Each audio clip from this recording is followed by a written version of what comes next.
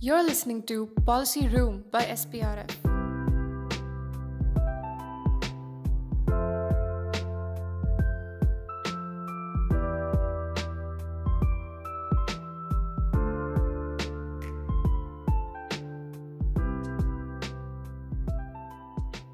Hello and welcome to SPRF's Policy Room. Today we have a very special guest with us. Today we have Dr. Manish Kumar. Manish Kumar teaches at the Department of Economics at the Delhi School of Economics, the University of Delhi. He is a recent graduate. He has completed his PhD program from the Jawaharlal Nehru University from the Center for Economic Studies and Planning. Dr. Manish has worked extensively on agricultural value chains. His fieldwork has primarily concentrated on the states of Punjab and Bihar. So the reason we have Dr. Manish today with us on the policy room is to highlight a very important issue that has been consuming public discourse in the country over the last few months. We see that despite tremendous opposition, both in the parliament and outside, the union government has recently passed 3 farm acts in the parliament. These are the Essential Commodities Amendment Act, the Farmers Empowerment and Protection Agreement on Price Assurance and Farm Services Act, and the Farming Produce, Trade and Commerce Act. Tell us a little about what these agricultural laws might entail for the farming community in India. I would ask Dr. Manish to not go into a lot of detail, but to briefly tell us what he thinks on what the implications of these farm laws might be. Dr. Manish. Thanks, Nikhil, for having me here. Recently, Government of India passed 3 acts.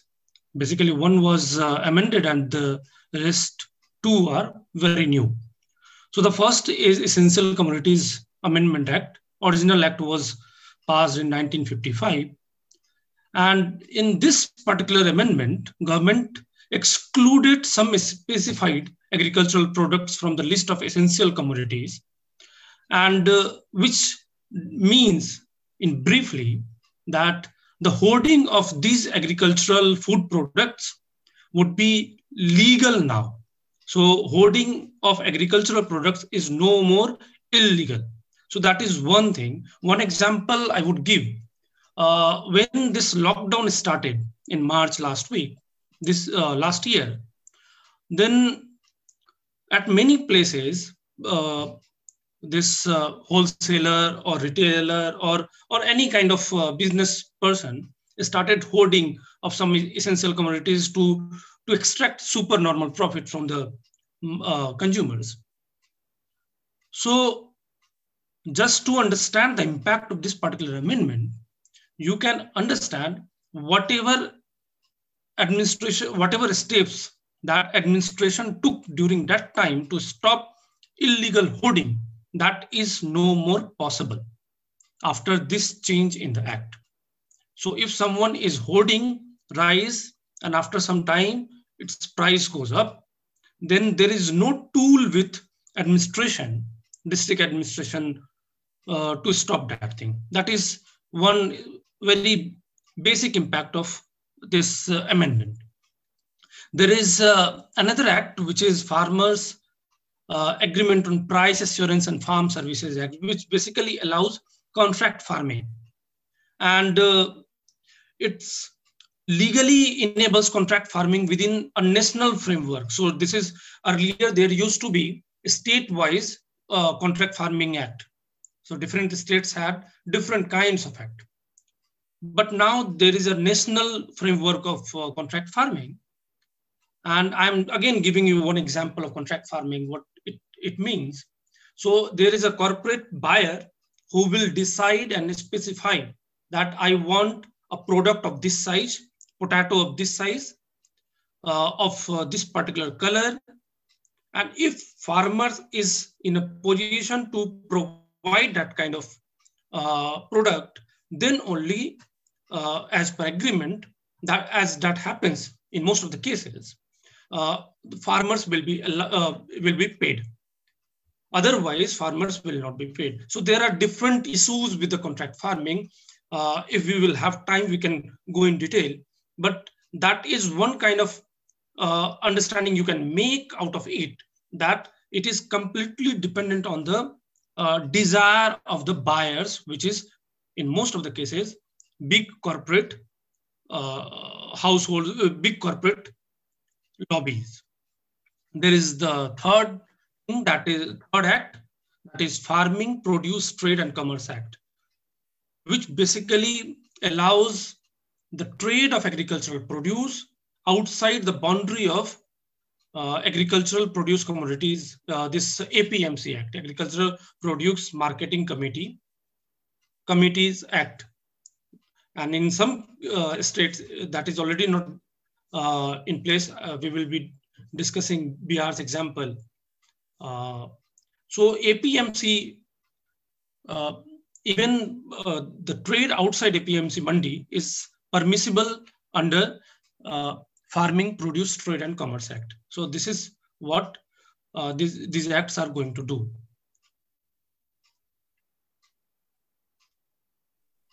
Thank you so much for that, Dr. Manish. You mentioned a couple of points regarding contract farming, and this is something that we would be going into next. The example of Bihar, which is where you've primarily conducted your fieldwork, has, it's been noted of late. It has been noted by sections of the academia. You look at media narratives regarding the farm bills. The example of Bihar has been noted extensively as an example for why such reforms might be necessary, or what they could do to improve the socio-economic status of farming in India. So just in context for our listeners, so Bihar had repealed the APMC Act in 2006. And like I stated, this example has been used widely to support the recent bills that have been passed. But Dr. Manish, in your work, something that you have noted is that there have been a few loopholes in the APMC Act, and there are glaring gaps in India's food security policy. And keeping that in mind, there's no denying that there's no denying the need for reforms in India's agricultural policy. So, keeping that in context, could you tell us a little on what might be the loopholes, for example, in the APMC Act? Yeah. So you rightly pointed out that the example of Bihar has been used by many academicians in recent times, and it has been used by both sides, those who are supporting these acts and those who are opposing these acts. So those who are supporting these acts are using Bihar as an example of this change, and they are saying that Bihar has done remarkable progress after repealing APMC Act. So that is their take. And this appreciation of Bihar government and this change, that did not start in recent months, but it started recently after this repeal that took place under the new liberal framework. So why they decided to repeal the APMC Act? So that was the question initially. So basically, the government was required to build the infrastructure for the market and so on and so forth. So that was the background under which they were working. So now it was thought that if government will allow the private players to set up the markets, if there is no compulsion, on the area where the farmers are required to go and sell their produce, if these compulsions are not there, then there will be private buyers. They will come, they will build the market, and as a result of that, farmers will be benefited because they will have multiple options to sell their produce. And as per the economic doctrine, there is a very popular theory that if seller has multiple options available, then they can get the optimum price. That is what the idea behind these whole things. As you said that APMC Act, one can possibly argue that there are different problems with the APMC Act. For example, it is correct that in most of the cases, APMC mandis are not in the vicinity of the village, for example, right? If that is the case, then it is very difficult for small and marginal farmers to sell their produce because they will have to undertake some transportation costs. And because of this economies of scale, they will finally sell that produce to someone who is a local trader or middle person. So that is one particular loophole. But one answer to that criticism could be that if you are realizing that APMC mandis are not in the vicinity or in the village, then you should provide that mandi in the village, right? So it cannot just say that APMC is not there, then there is a flaw in APMC. But the distance, the density of the market, etc., these all are used to be the problem in case of Bihar as well. And what government said that time? Government said that we have very constant fiscal condition, and as a result of that, we are not in a position to build new markets. So that's why we are inviting private players. And if private players will come only if we are repealing this particular act. So under that, that was done away with. It is also visualized in many cases that the sale in market or this APMC marketing committees are more favorable to large farmers. That is another one different. If you will go through some of the data which has been published at various platforms, if you want, I can also share with you later. So you will realize that there is a particular pattern. Those who are going to mandi or this APMC market, they are largely the large farmers, middle farmers, or they have very sound backgrounds. So that is there. But can we say that these flaws are such a big flaws? To address that, we had this compulsion to repeal this act. Was that a right decision?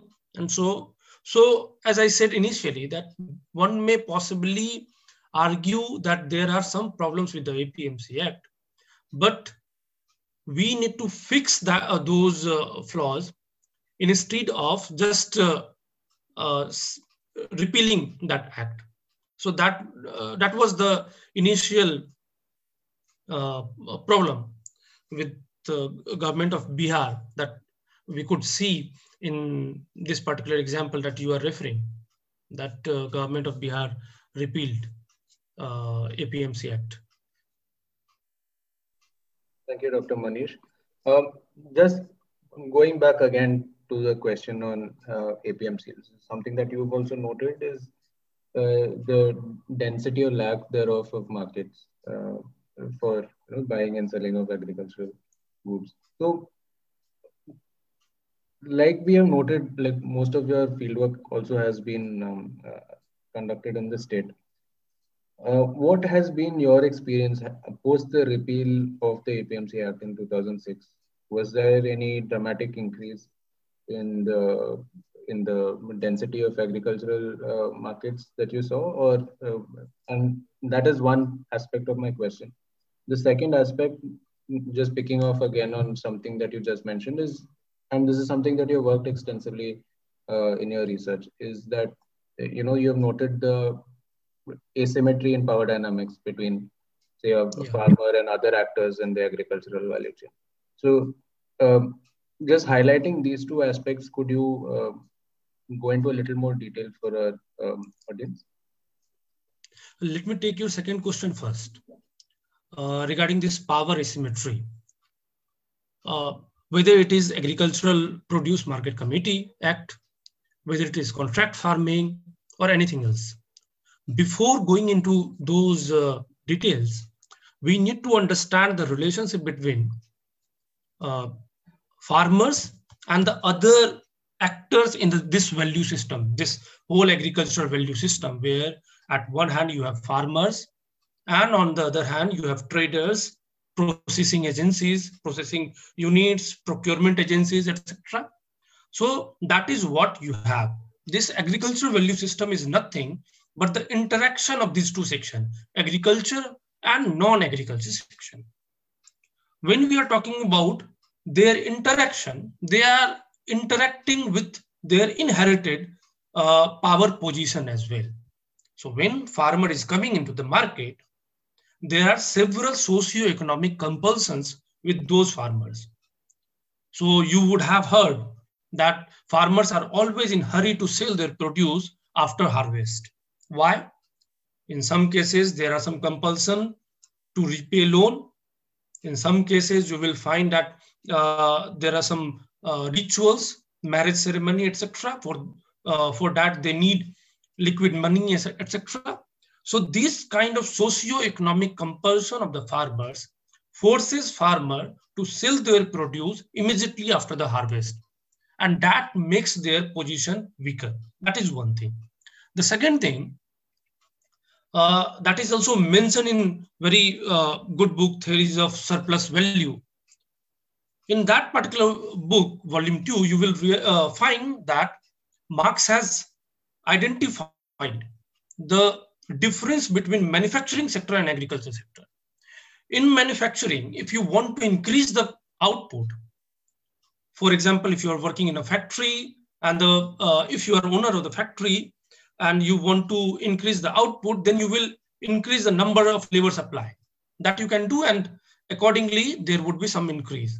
I'm just talking crudely on that. There are some economies of scale as well there, but that possibility is there. So to generate surplus from manufacturing activities, if you are increasing number of labor power, there you can do that. But in case of agriculture, after sowing seed, you need some time, and which is not in your hand, right? And I'm not talking about very advanced condition of agriculture, where under some greenhouse technology, etc., you can reduce the timing of for cropping, etc. That possibility is there, but we are not using those kind of technology right now. So after sowing particular seed, you need some time, and that is beyond your control. So whatever amount of labor you put, it will take, if there is a period of 90 days to mature one particular crop, there is no other way to decrease that time, right? So these kinds of constraints are there. As a result of that, the limitation of over the surplus, generation of surplus is there in agriculture, and that also weakens the position of farmers. So that is the second point. There is another third point, which is basically, in case of agriculture, you will realize that more than 52% of Indian households are dependent on agriculture. Close to 14 crore agricultural households are in India right now.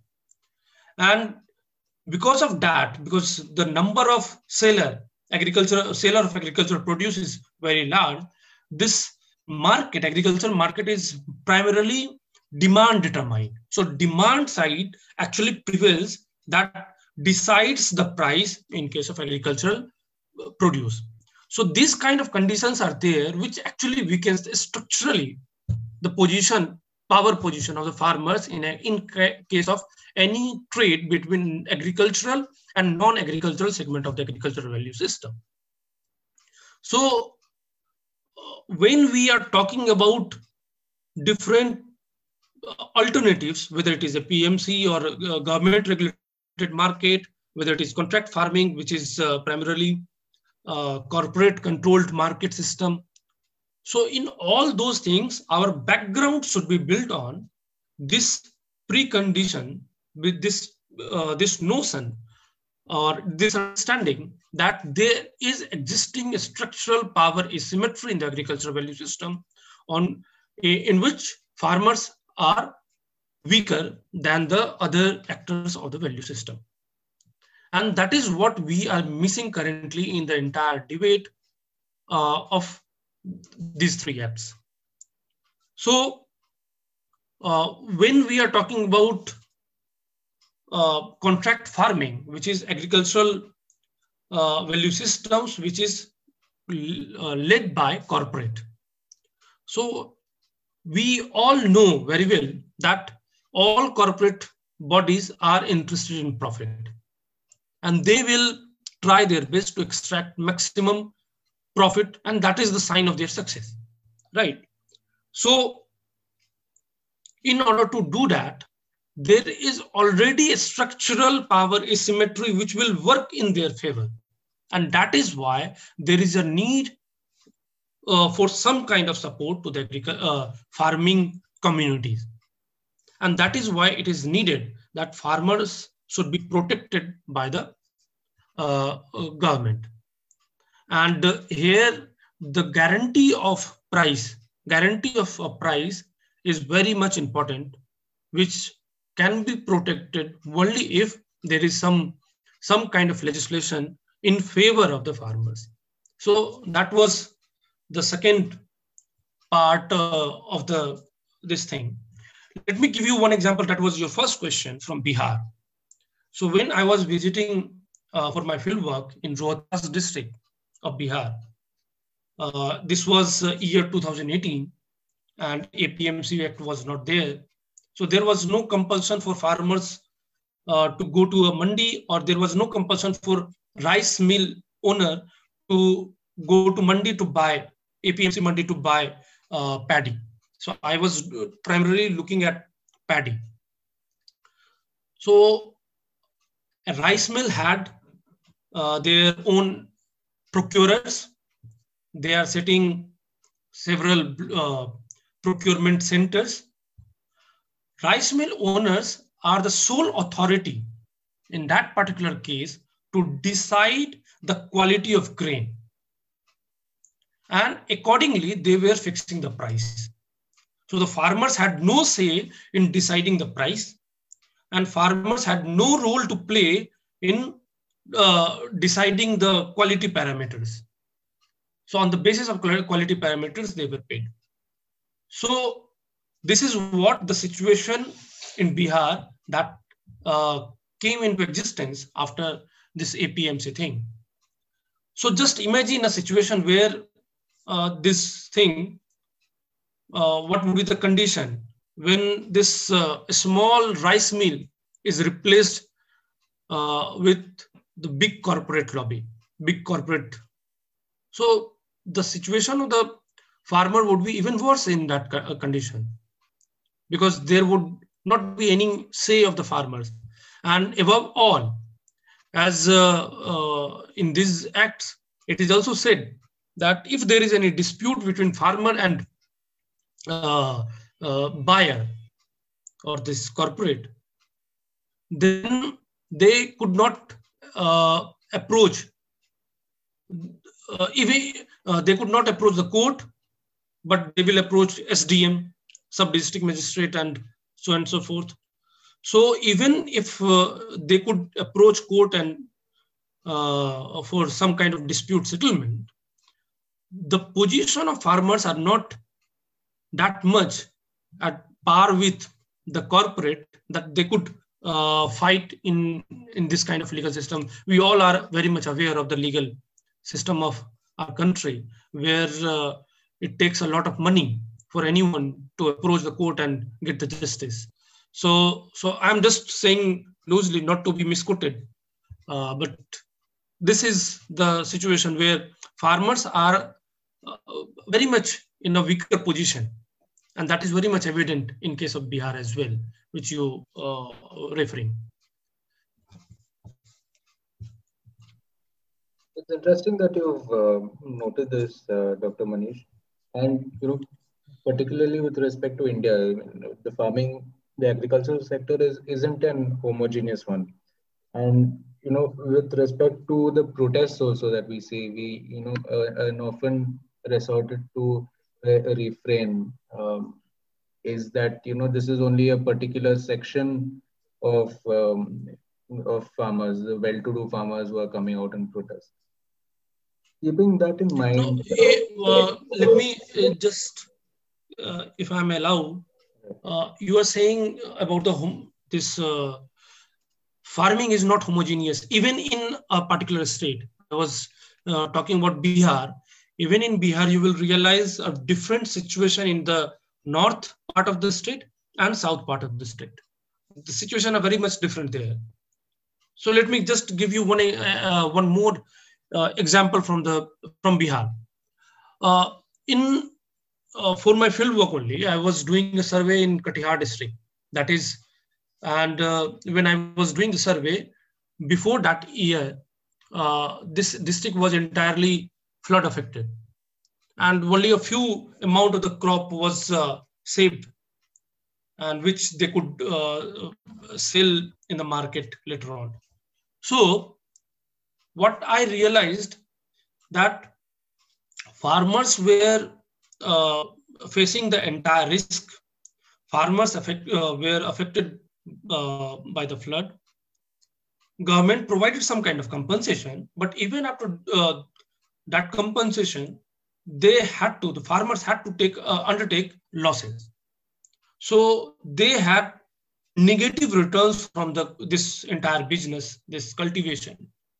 But from the same produce, whatever amount they could save and sell in the market, from the same produce, local private traders, wholesalers of the paddy, rice mill, then retailers of the rice. So all other actors of the value system except farmers made positive return, even in that particular case when entire crop was affected, flood affected, entire zone was flood affected. So it became a situation where entire risk is borne by farmers, where the benefits are largely extracted by the non-agricultural actors of the agricultural value system. That is the situation we can imagine in such a situation where there is no external control over them. There is no government control over them. So that is the reality, that it is not homogeneous even in a particular state. And even in some case, you will realize that some part of district is doing good with a particular crop. At the same time, other part of the district is not doing that much. Yeah. I think this is something that you've noted in your recent publication in the EPW also. Just to quote some figures for our audience's references, on average per hectare, farmers have made a loss of, I think, rupees 23,954 at the cost of cultivation, yes, while your local traders, wholesalers, and the rice mill have earned a profit of rupees 94.60 and rupees 205 per quintal of paddy, respectively. Am I right, Dr. Manish? Yes, you are right. So that is the situation. All actors are earning positive returns. That means they had not to face the risk of this flood on the crop. So that kind of situation is there. Farmers are facing the risk. One more figure you can take from that paper, that post this APMC repeal in Bihar, farmers' situation were even worse. Why I'm saying that, you can take one particular number. how many farmers in Bihar could sell their produce at either at MSP price or more than MSP, which is remunerative price in true sense actually.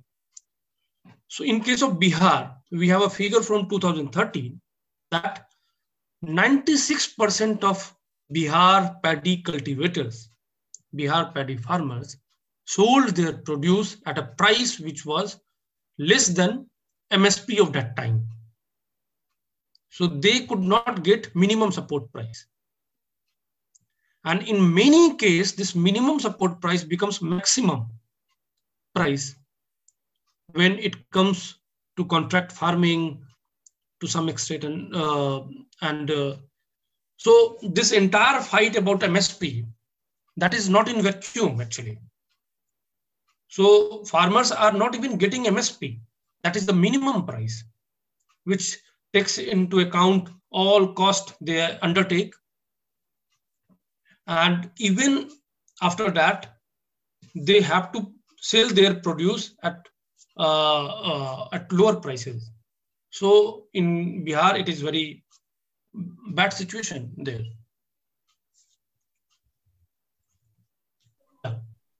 The next question that I wanted to ask you, and this is where I was going to in the previous question. So as we all know, farmers in India are categorized into different categories based on the quantum of their land ownership. So you have marginal farmers who own less than 1 hectare. This just again for our audience's reference. And you have small farmers who own between 1 and 2 hectares. You have semi-medium farmers who own between 2 and 4 hectares. You have medium farmers who own between 4 to 10 hectares. And then you have your large farmers who own more than 10 hectares. Yes. So Dr. Manish, what I was hoping to ask you is a figure that you quoted just now is how for Bihar, 96% of Bihar's paddy cultivators received less than the MSP for their produce. Could you tell us a little into what the experiences are when you divide them or you disaggregate this data according to the farmers, whether, you know, what might be the difference in experience, say, for a medium farmer or a marginal farmer? If you could just go into a little detail. No, the access to this kind of formal markets, when I'm saying, it is either a specified market of this in a state. I'm just not only about Bihar, but in anywhere in the country, there is a formal kind of system for procurement and selling, and there is informal kind of system is there. So when you see in terms of land ownership of the farmer and their connection with the output or their output linkages, when you will see, then you will find a stark kind of relationship between these two variables. So the marginal small farmers are more connected with some kind of informal trading, where they are getting less than MSP or very low price for their agriculture, for their produce. Whereas large farmers, medium farmers are in a position to access this kind of formal system where they can approach the procurement agencies and get the MSP. So in case of Bihar, marginal farmers got only 97% of the marginal farmers got less than MSP of that time in 2013. In the same figure was for small farmers.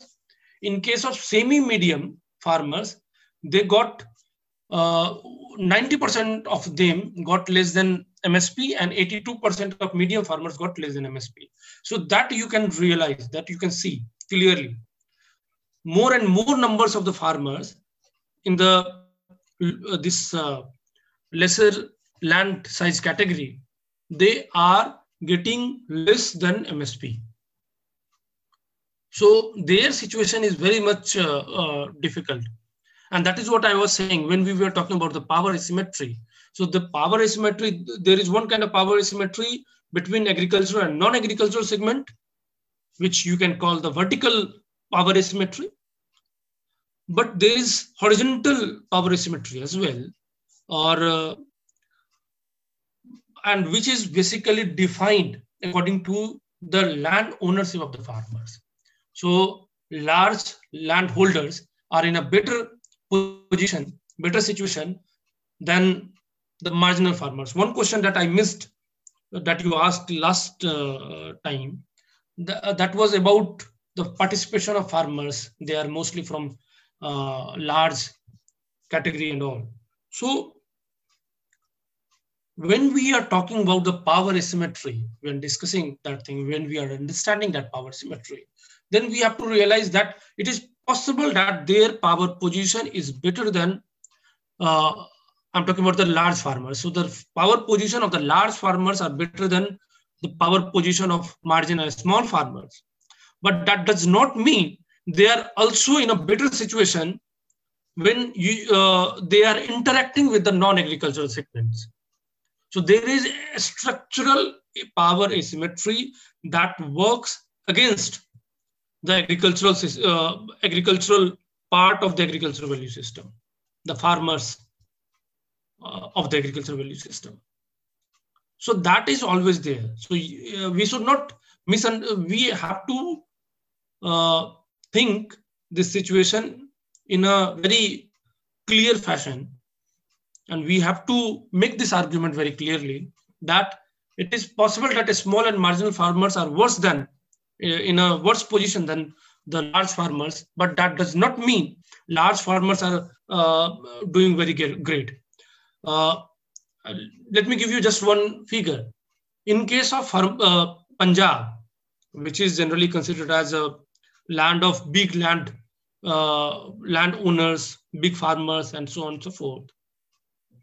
But even in that particular case, you will realize that average income is close to 18,000, which is not even a monthly salary of a very lower rank government official, peon or something.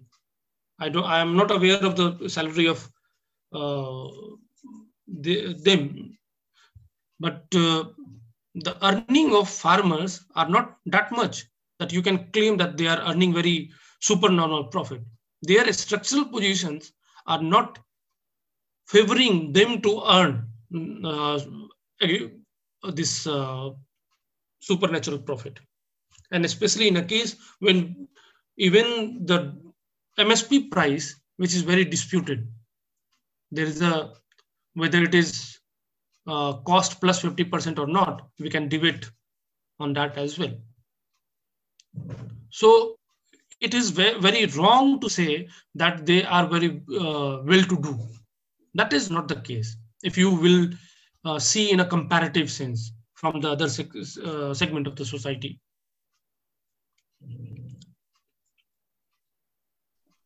Thank you so much, Dr. Manish. I think that clarifies a lot of ambiguities also in people's minds. Lastly, coming to our last question, I beg your pardon, is the general debate and discussion or the public discourse around food security in India.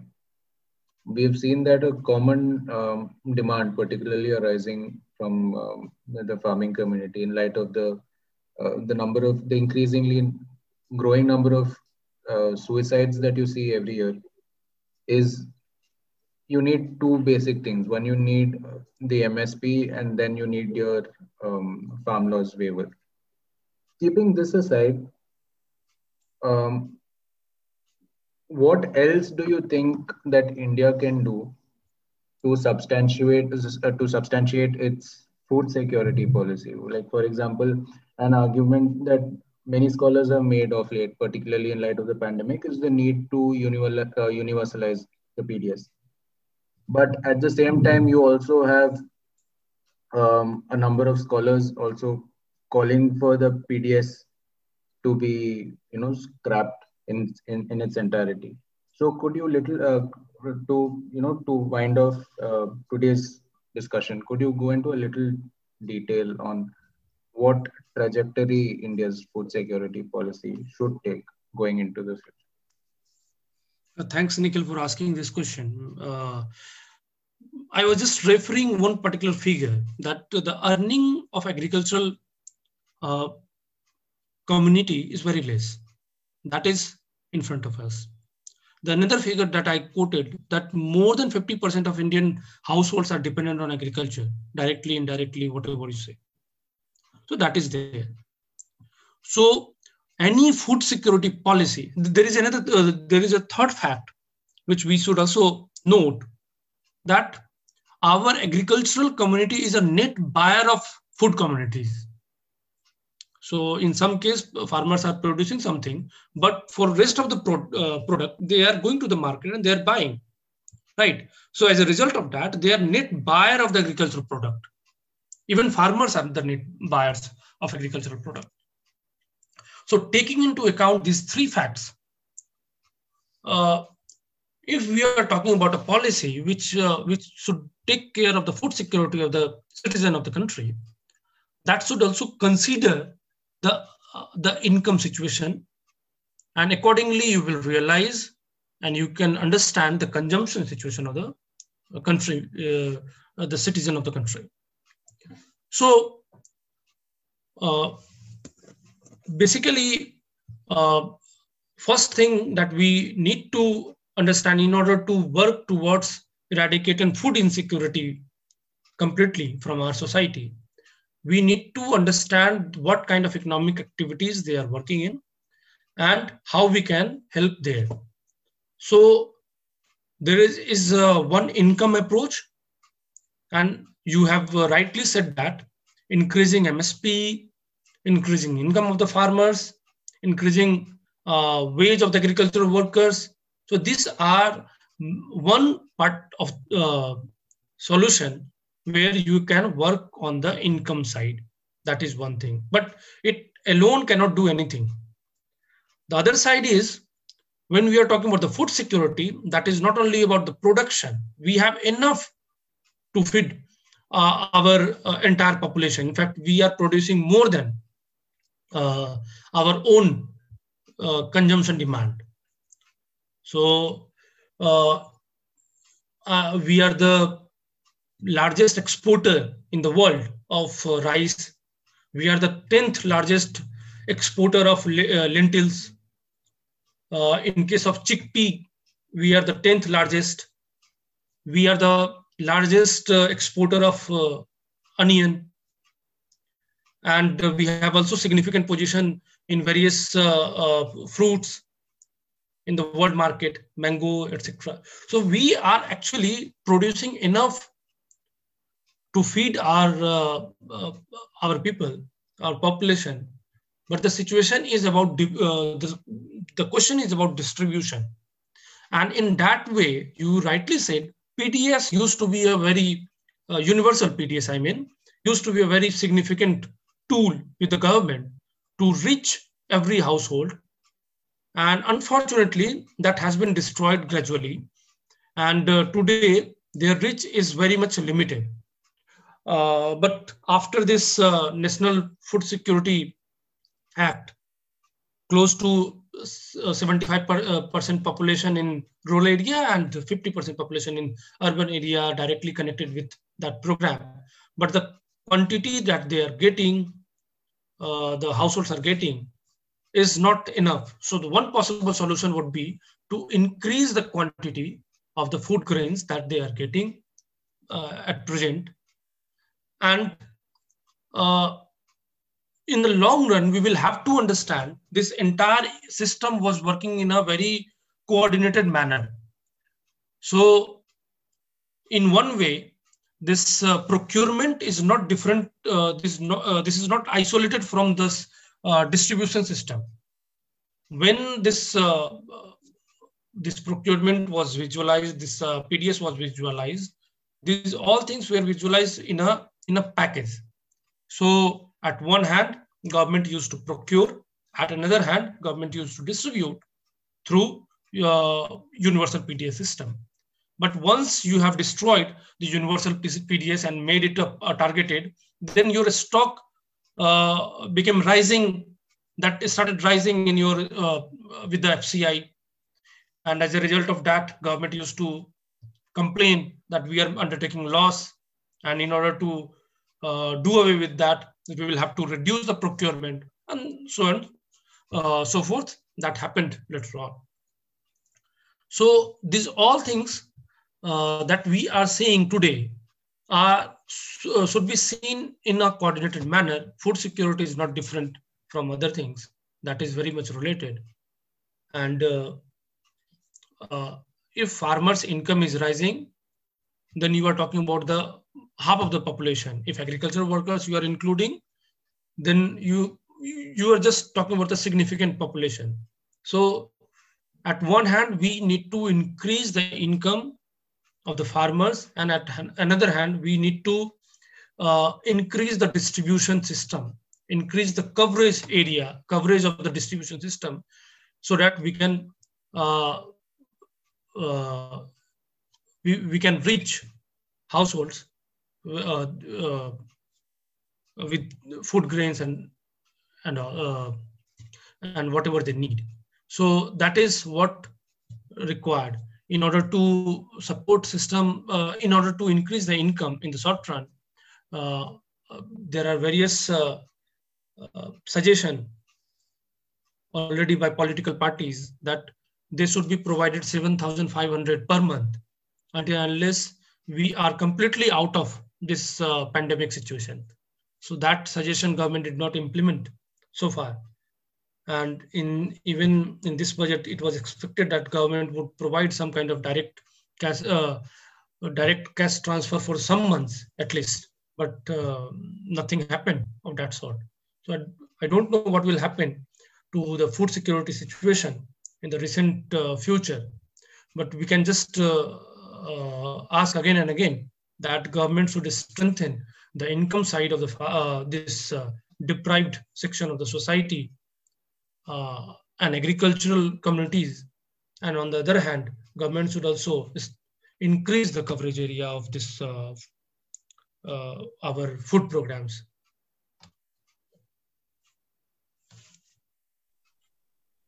Thank you so much for taking the time to talk to us today, Dr. Manish. Thank you, Nikhil. Your insights, I'm sure, would be really helpful for us to contextualize the recent debate around food security in India. For our audience, if you would like to get a little more perspective on some of the issues that we spoke about today, I would urge you to take a read of, to read through Dr. Manish Kumar's a recent article in the Economic and Political Weekly titled "The Government's Retreat from Agricultural Policy: Experiences from Bihar," and around the general debate on food security and the PDS in India.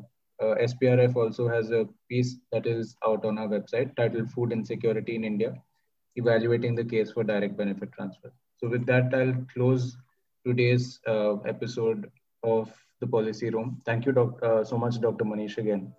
And thank you so much to our audience. Thank you. Thank you.